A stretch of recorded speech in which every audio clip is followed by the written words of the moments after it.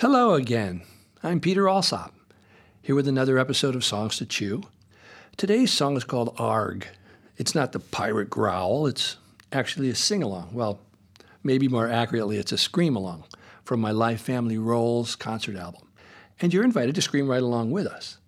I presented it at a conference on the healing power of laughter and play in 1991 at the Disneyland Hotel in Anaheim, California.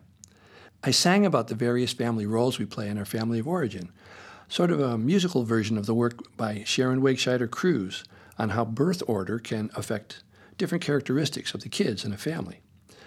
And this particular song is for all of us family heroes out here in the world who are often the firstborns in a family, and we're very busy being perfect, to model for others how we should all behave, right? I know. Sometimes we miss out on some of the finer points of, getting along with other people, right?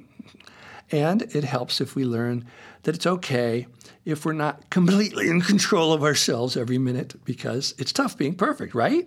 Right? Yeah. I think we're ready now to listen to Arg. I am always good as gold, I do exactly what I'm told. I do what the grown-ups say, I don't complain, 'cause it's okay.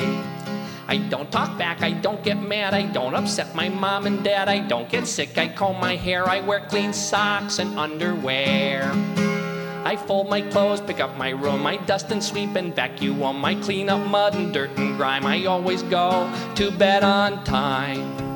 But sometimes when I'm all alone, I have to sing this little song. It really helps me feel better. If you want to sing along, let's go, let's go, let's go.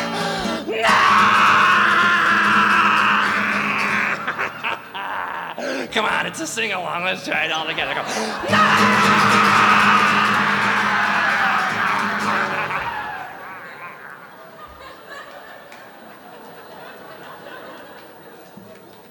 I don't make noise or laugh or cry, don't stick out my tongue or lie, I don't fidget, I sit still. When I have soup, I never spill it.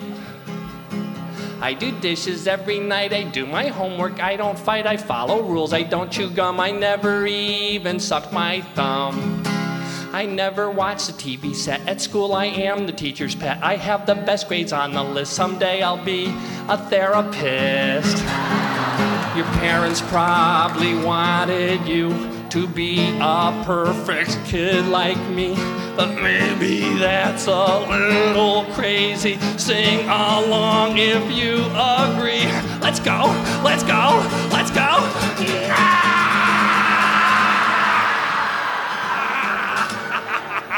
One more time, free therapy, come on. There, now doesn't that feel better? Good singing, yes.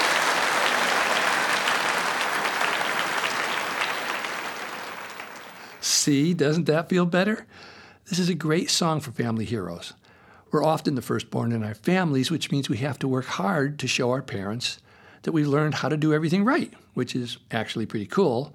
But we also learn that we need to be perfect, and we learn to seek approval from others outside of ourselves. And it's amazing because when we can get that kind of outside approval, well, somehow the emptiness inside of us just seems to melt away and we get all filled up. So some of us take up professions in human services because we find it easier to care for others than it is to care for ourselves.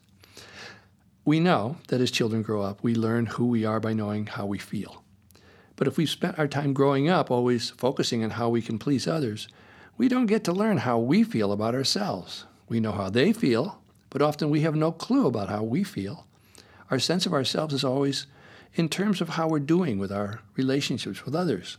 We don't have much of a relationship with ourselves. We feel okay when others are pleased with us. Actually, we feel great.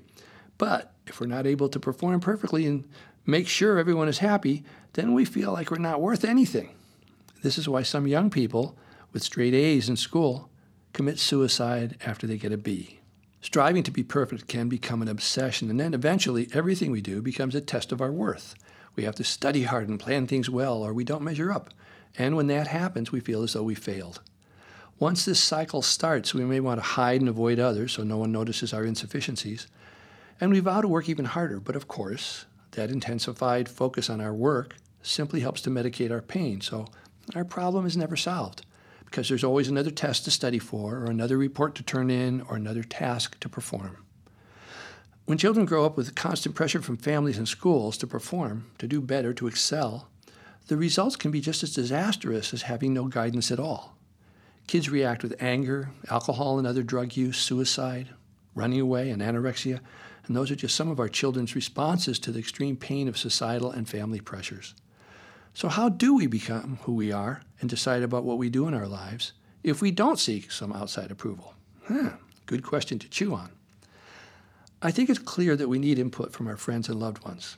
It helps to have someone hold up that mirror so we can see ourselves, but that needs to be accompanied with our own healthy feelings vocabulary and assessment of how we're doing. When we take our sense of self-worth only from the opinions of others, we miss out on the input from ourselves. And that comes from us having built our own healthy feelings vocabulary, as I said. We learn more from watching other people model healthy behaviors than we do from being told how to be good or how not to be bad by other people or institutions or societies. It only confuses things when we label feelings as either good or bad, which simplifies them and puts them into a binary, value-laden, black or white categories kind of place. Feelings just are, and they're there to help guide us, not confuse us. I keep saying, a good day for the fox is the same day that's a bad day for the rabbit that it caught. And a good day for the rabbit is often a bad day for the fox, who goes hungry. I think when we talk about bad feelings, what we really mean is painful feelings, like sad, angry, or scared. Some feelings are pleasant for us, happiness and relief and joy. And some feelings are painful.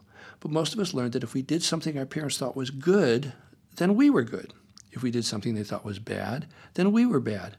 And it's so important to learn to differentiate between our behavior and ourselves. Because when we learn to do that, we become empowered. We aren't bad people, even if we do things that are unhealthy or out of balance, like trying to do everything perfectly, because we can change what we do. It's empowering to realize that there's really no such thing as a bad person, just like there's no such thing as a good person. And when those good, bad people labels are handed out, they have more to do with the person who's handing them out than they do with the person or feeling that's being labeled. I think that's plenty of chewing on this song for today. Please let your friends know about this podcast. If you'd like to support my work and help get this kind of information into more people's ears, please become one of my patrons by going to patreon.com and making a contribution or subscribing to this podcast. I'm Peter Alsop, and I'll see you next week with another song to chew. Bye for now.